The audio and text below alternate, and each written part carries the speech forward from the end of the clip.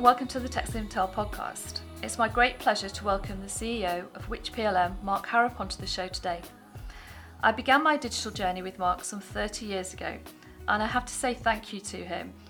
Those early years really did change the course of my entire life. Mark is a renowned industry expert, and he has defined and introduced many groundbreaking innovations over the years. Today we're going to talk about where we are some 30 years later and what we can expect for the future in our industry. So here we go. Here's the first question of the day. Mark, what do you think the biggest change has been, or it doesn't have to be one, it can be a few, for the industry in the last 3 years? You know, what comes to mind for me, Debbie, the last 3 years is the acceptance, if you like, of 3D. And, you know, let's just think about what 3D is. So it's 3D not only for clothing, and when I say clothing, I'm talking about soft clothing, but also 3D in footwear, 3D in accessories, and I'd even go further and I'd stretch out that 3D, especially if you put the virtual side on it, because if we're now digitally printing a 3D button, for example, or digitally printing a 3D substrate being a fabric, I know it's printing and dyeing, but it's almost in that 3D world, in that we can build something in a matter of hours that used to take weeks or even months. So, and also let me say this as well, you know, it makes me laugh that, you know, people talk about 3D as if it's just been invented. You mentioned you and I 30 years ago. 30 years ago, I was selling footwear design solutions, 3D, 30 years ago. Yeah. 20 years ago, I was working with Optitex and Browswear in Tel Aviv, 20 years ago. But everybody thinks it's right now. And it has. It's exploded, and it's accepted, and it will and is making a massive impact in our industry. Do you think that's because all the other software has had to catch up, all the other plugins had to catch up so it can become one workflow? I think, you know, it's got pressures from every side if you think about it. It's got pressures from sustainability. We've got the ongoing pressures of speed. How do we reduce those samples? And we had, you know, on average, between 3 and 5 samples, prototypes, especially, you know, in the clothing world. And we had to get that down because, you know, we got the pressure of speed all the time, constantly. And the only way was either we have, you know, digital printers alongside the design system, like you and I have been involved in, certainly 20 years ago when we had our bureau service. Yeah. And where we are today with these digital printers that pretty much die on pretty much all substrates. So we had that as an option, but equally we needed to see that 3-dimensional product on the avatar. And in the old days, the problem 20 years ago was you had to be almost a computer scientist to manage these user interfaces and the experience and so on. And it was damn tough for, you know, your typical designer. Whereas nowadays, you know, the computers and the interfaces got that much smarter that it's reduced the amount of work and made it simpler and easier for all of us to manage. Yeah, it's all user-friendly, isn't it? It's super user-friendly, but they've, you know, in the old days we made macros. You know, we recorded all the key steps and then put them onto an F1 or an F5, whatever, and we had these special macro keyboards to make life easier on grading systems and marking systems and so on. In a way, we've done that, but with it inside. So software gets easier and better. And of course, the hardware, not just the software, the hardware to view those files and you know, they look like, well, you can't tell the difference between reality and the virtual world. We've arrived there. So acceptance, we're off and going. Yeah, I totally agree with you. You're quite right there. All of that batching and everything else that we've done throughout all those different tools, all of that has to be automated, doesn't it? And in many ways, people do get concerned that that's de-skilling, but it's not. It's just automating the mundane parts of the daily task. In fact, I'd argue it's not de-skilling. I'd Yeah. argue that it's delivering more than we've ever had before. Because if you go back to when I used to come and visit you, and you were hand painting designs, right? Yeah. And it was hours and hours of work, and incredibly labor intensive by the craftsmen. And I get all that, and I love that. Don't get me wrong, I absolutely love that. But that limited you to how many things you could do in a given day, a given week. Today, we have the options to say to the computer, right, I want to try 50 different color combinations, and within a matter of seconds, we can try that, we can view them and decide on what's what. So we're delivering more options than we've ever had before, and that's what people want. People want choice, people want to be different, so we can do it. We have time. We're not limited to just a few designs. Yeah, we're creating so much more. Yeah, it's interesting that actually as well, because that's also affected trends. Going back years ago, trends would be, you could predict a trend 18 months, 2 years ahead. But now that doesn't exist at all. Trends are now, yesterday. Yeah. Everything's current. Yeah, that's one of my pet subjects as well. I think we have a blend of analytics. So, what's happening, who's ticking the boxes and so on. But along with the analytics, we've got the artificial intelligence. So, think about you go onto the website and all of a sudden something pops up that you've been looking at somewhere else. And you think, this is weird. No, it's not weird. It's obviously that artificial intelligence and analytics are tracking what we're doing and they're learning what we're doing. But likewise, if you put analytics and AI together, and then we've got the dynamics of real time, that trend that went from the seasons to the months to the weeks is now a reality. It's real. Yeah. It's now dynamic. We can, if we wish, track that person if they give us the right to, because remember, you've always got the right to turn these things off. But if you have them turned on, we can track a group of people or right down to an individual, and then help make their choices that much better and closer to what they're looking for. Which means, I guess, ultimately, manufacturing is becoming much more sustainable in that you manufacture, you already know what people want.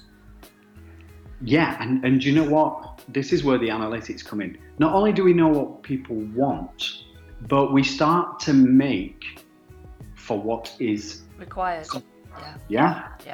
And not the other way around. Yeah. Whereas, what have we been doing forever? We've been planning. So the merchandisers and planners are working together, and they plan based on what happened last year, last season, last week, whatever. If they're incredibly fast, it's probably what happened last month. That's reality. Yeah. And these days we don't have that luxury. We need to know what happened an hour ago, and not an hour ago in our country, but an hour ago across the planet. And remember that the northern hemisphere versus the southern hemisphere. We're in winter up here. We're in summer down there. You've got to. If you're an international organisation, you've got to be looking at it all in real time. And then, and what I love about that is we'll then make the right quantities for those people, and we're not then putting all the product back into landfill because it's not sold, or we've lost margin on it because we had to sell it at a cheaper price. That's absolutely right, and there's no stock. So you manufacture when it's sold, or for the huge groups, literally 14 days in advance. I mean, I was talking to somebody the other day who's shipping goods out of Asia, totally custom made, 10 days in print, massive volumes here, which, roll the clock back, would have taken 3 months to get through the squeeze through the system. It's immediate. totally immediate now, which is great. Yeah, and you know what, Debbie, what drives me crazy right now is that, just think about digital print for a minute. What drives me bonkers is people not buying into it because they see that, per linear meter, whatever, printed in 5-6 colours, whatever, is, roughly speaking, about 50% more than the traditional printing methods. But you know what? If you do a return on investment on that, we've got average 3 months, as you just said, and I totally agree with that. 3 months versus hours in reality, an hour could be 24, 48 hours realistically from taking that print and getting it out. Now, I've got a shorter print. There's no minimums. I print what I need. I get it to market. I can sell it at full margin. I'm not putting it back on the shelf. I'm not putting landfill. So the return investment is there. I just don't. I have no clue why our industry isn't responding that much faster to this. Well, this was a really interesting conversation with this company, because basically what they have to do is they now have to invest in the Far East in digital technology so that they can service the West. Yeah.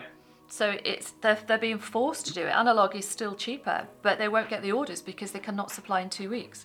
You can't, you can't cut, screen, press, print millions, thousands and thousands of meters and ship it in 2 weeks with brand new designs. Yes, you can roll on existing rollers, but you can't do brand new stuff that quick from such a long route.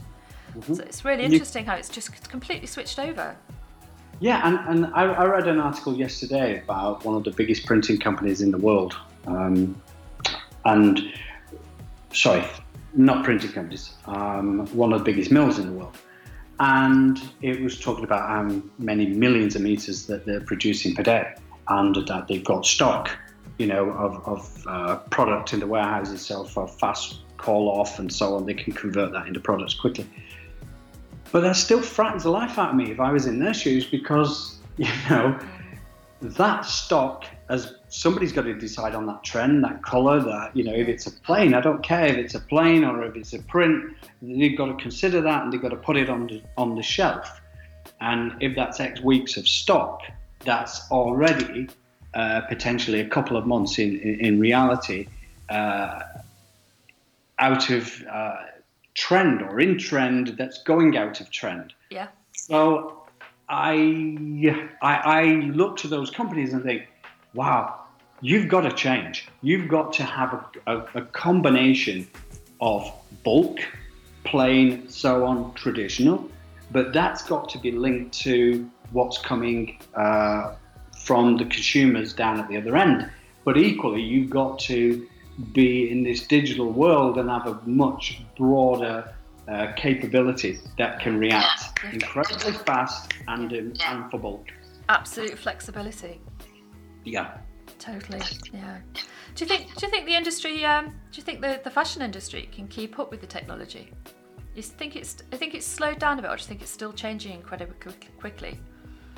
Well, I look at Wix PLM and what we see. So we get pretty much every PR release that comes out that says somebody's implemented a PLM system, product lifecycle management, or a 3D system in apparel, in footwear, whatever.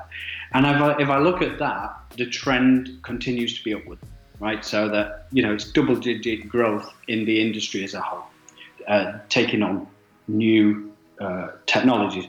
And keep in mind, when I say PLM, what I really mean by that is a methodology, product lifecycle management as a method. Yeah. About improving the entire universe of digital systems. So within that universe is pretty much every digital system that you're going to find, whether it's in retail, whether it's in the downstream in the supply chain, right back to the mill, right back to the cotton fields. It's basically the entire stream. And the trend is upwards for people deploying, but there are there are sectors in the industry that are far smarter. So Yeah. sportswear is a perfect example of a business sector that is truly re-engineering the hardware.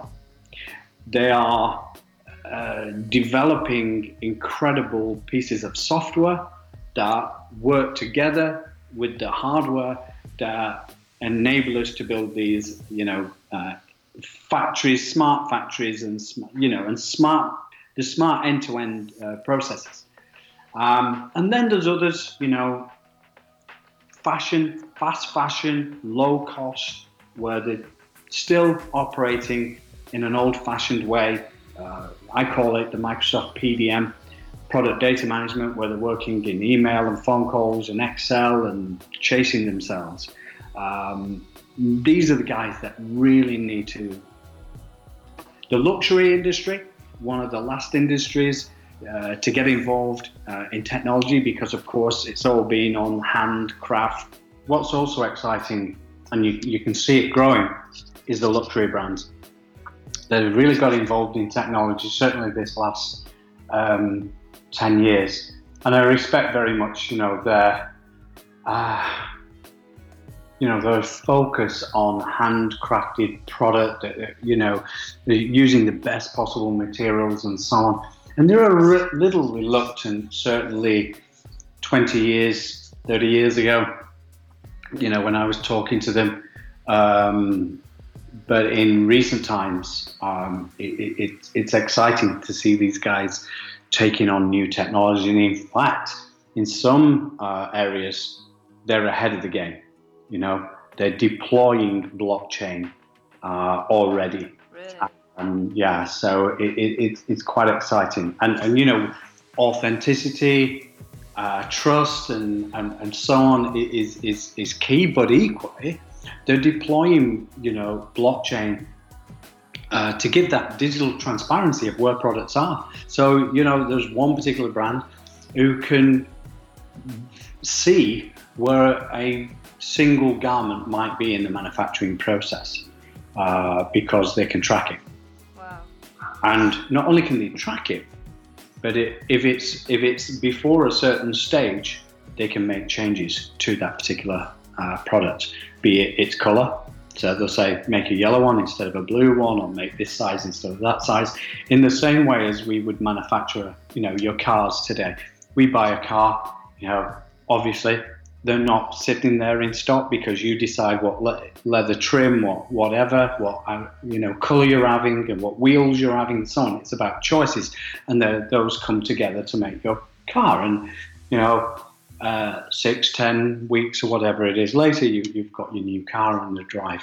It's interesting, isn't it? Because really, true couture and true luxury in the fashion side was always customized, wasn't it? It was always bespoke many years ago. We've kind of come full circle, haven't we, really? In that, as you say, those brands, by utilising the latest technology, can make that efficient and affordable for more people. Another thing, Debbie, being a work-study engineer originally, and that's always with you for the rest of your life, is these machines bring in quality.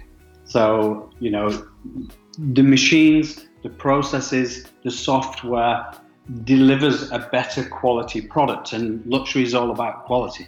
So if you're protecting the materials that you're using, if you're spotting any flaws, utilizing cameras and very high-end digital cameras and inspection and so on, makes sense. Building quality. Yeah, it's incredible. And throughout the manufacturing process as well, I was watching, I think it was the Gerber Z1, the cutter with its automated camera, which can, it allows for distortions in warp and weft. Right at that very, very early stages of manufacture, it's correcting the process itself throughout, and that's got to be more sustainable, hasn't it? It's great. That's precisely what I mean, where you're building in quality into a process. So why not? Why would you not? Yeah, no, it's incredible. We touched on that question of can the industry keep up with the technology? I guess to a certain extent, a lot of this technology is quite expensive at the moment. I suppose over the next years it'll drop, and then you'll see it being more used throughout the industry, won't we? Debbie, I'd argue we've already seen it drop dramatically. Oh, really? Okay. Yeah. So about 8 years ago, I recorded the price of the licenses for CAD systems, for PLM systems, so on. I also recorded the cost of maintenance and support, and the implementation cost of that software, especially on the bigger projects where they may run into hundreds of days, certainly on PLM, etc. And I've measured it every single year. And as we have got, we've gone from an internal network, if you like, so a private network internally, so you've got a server and you've got the machines that are surrounding them, to the cloud. And what we've seen all the time is the ratio of number of days to implement a piece of software dropping dramatically because of the improvements with the user interface, improvements with the software itself, the experience. You put all that together, and we've seen the price drop dramatically. I'll give you one simple example. So PLM software 8 years ago was between $6,000 and $8,000 per single user. Right, today, using PLM from the cloud, you're talking a couple of $100 per month. So that's bringing it down to around $1,500, $2,000. Depends which of the vendors you're choosing. If it is what we call a multi-tenant solution, so that is Adobe, for example, the Adobe Suite is multi-tenant. Basically, you pay your monthly fee, and you download the software and you use it. And you use it as is. You don't configure it. You just use what's in the box. We're talking, something like $70 to $80 a month. So let's call it $1,000 a year. So there you go. There's examples. Yeah, it's changed massively, hasn't it? I guess I kind of look at it more from the manufacturing side, where you see huge factories having to re-equip with smart technologies that can link to the machinery that they have and adapt what they've already got, or have to go digital completely, whether that's cutting, printing, sewing, sewbots, all the rest of it really. Huge changes to be made there, and a lot of money to be spent to bring manufacturing process up to the level of the current software I think that's available out there. Would you agree with that? I do, but let me give you I think a solution as well. Yeah. Right, I'm going to take you back 30 years, right? So 30 years ago, when I came knocking at your door with the design systems and so on at Dawn, we had a bureau service, if you remember. Yeah. And we had the bureau service for CAD systems, for CAM systems, that is the cutters and so on, for the printers, for digital printing, and we had a bureau. Well, I believe that we've arrived at a new point in time where these digital printers, for example, we're going to print onto fabric, and we can use one of those that are out there, and I won't name names, but we know that they're roughly speaking, let's say $1 million to put one of those into action. All right then, what's to stop a bureau service putting in 2 or 3 different printers? Yes, it's $3 million. It might be another $1 million in the premises, in the overheads, in the staff and training and expertise. But then, ultimately, that can service so many factories and operations in that particular country. And that's what's happening. And it's really interesting that you say that, because there's a lot of talk about micro factories, etc., at the moment. And I think, as you say, it may go slightly the other way, that you end up with hubs. So you have expert hubs that provide locally all of the main commodities that you need for your product. So everything isn't in-house, but you have all of those expert resources locally so that you can do it fast. And let's look at that from a slightly different angle. We've got governments talking about sustainability and landfill, and they're annoyed at the industry for producing low-cost products and putting it in the market. Fine. All right, I hear that. Then I would say to the governments around the world, you do your bit as well. Don't just complain about it, but help us in the process. Help these hubs develop. Help create them. Help finance. Help educate. So that we can use them to improve sustainability. Help educate our consumer that to buy cheap synthetic product is going to do something to our landfill in the way that you have done for smoking, and you put it on saying, it's bad for your health, blah, blah, blah, and you've helped reduce people smoking all over the planet. Come on, do the same for landfill, do the same for clothing. Yeah, some penalties. Yeah. And that ultimately is what forces change, isn't it? Mm-hmm. Brilliant. Oh, I'm so conscious that we're taking up too much of your time, Mark. Can I ask you perhaps a final question? Yes. With all of your intel, what new technologies do you think are going to impact the industry in the next 5 years? What's going to move us to the next level and get so many businesses over that mark? Well, let me come at this very, very quickly, and I can do because I've been thinking about this for a few months, and recently written a piece on Which PLM about what I feel is going to come into the market over the coming years. And I think that and this is in no order. I'll just read out. So I think the industrial Internet of Things, right? So joining those hardwares and softwares throughout the supply chain, and instead of a retailer talking to a manufacturer or agent, we need the entire chain talking. So from picking the cotton, or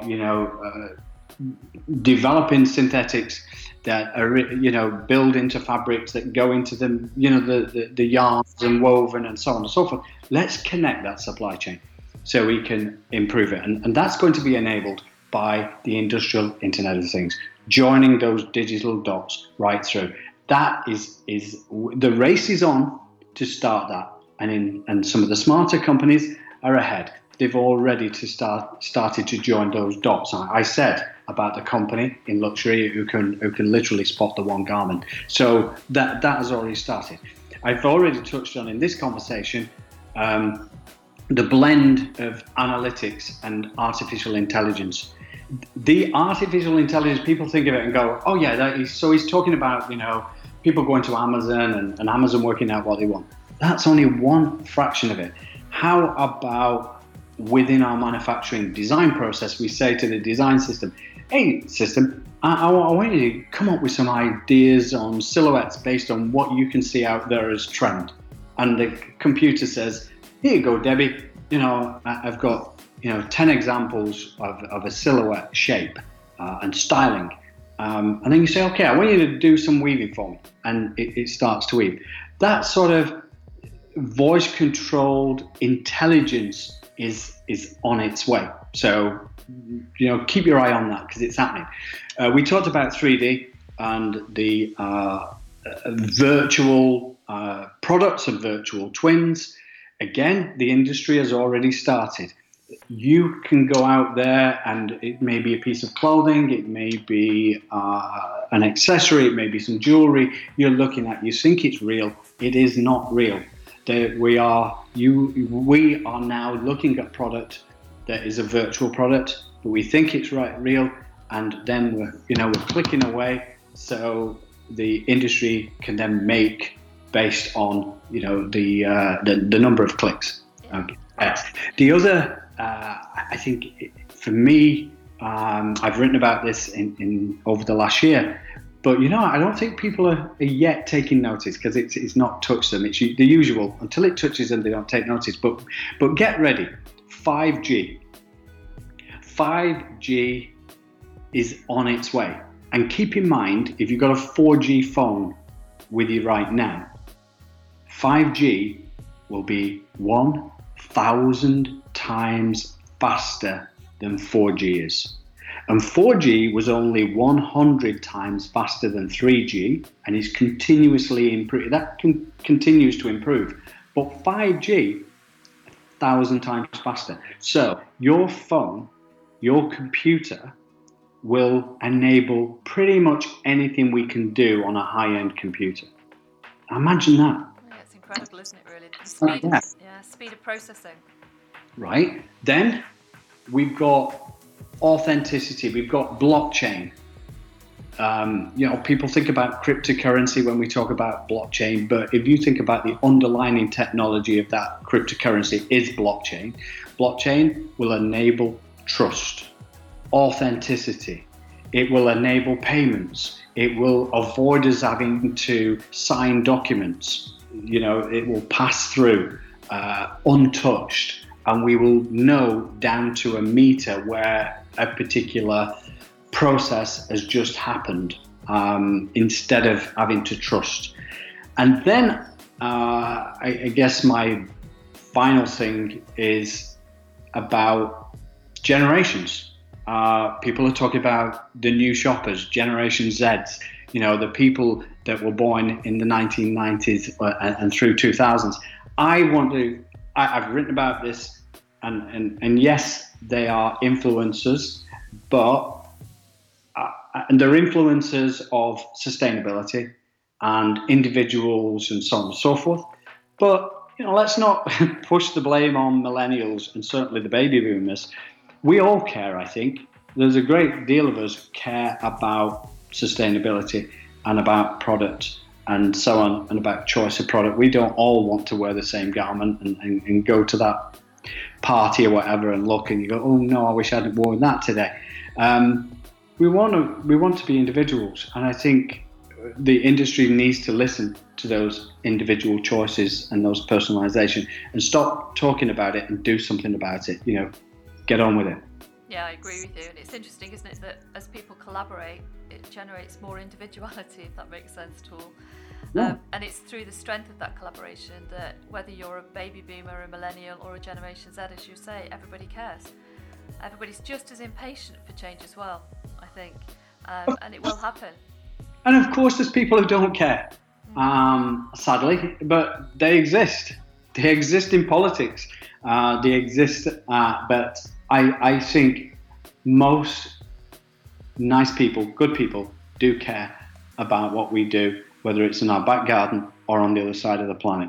They do care. And I, at 60 years old, cares very much. And would I prefer to use a natural product? Of course I would, but I would also be smart enough to think natural products have cost in terms of the amount of resources it takes and water it takes to grow them and so on and so forth. But don't sort of just go, baby boomers don't care. We do care. Millennials care and Zeds care. We all care. There you go. Yeah, I think it's a great ending note. We all care. And a bit more sustainability and kindfulness for the years ahead will be very welcome, won't it, for everybody. And I think by all of us working together, that will it's going to happen faster than if we don't, isn't it? Absolutely. Yeah. Oh, Mark, it's been an absolute pleasure talking to you today. Thank you for taking the time out of your busy schedule. I've run over talking too much, as I always do. And I look forward to speaking to you and your team again soon. You're lucky you got me to shut up fast enough. Lovely to talk with you, Mark, and let's speak soon. Take care. All right. Take care. Thank you very much. Bye-bye. Bye, David.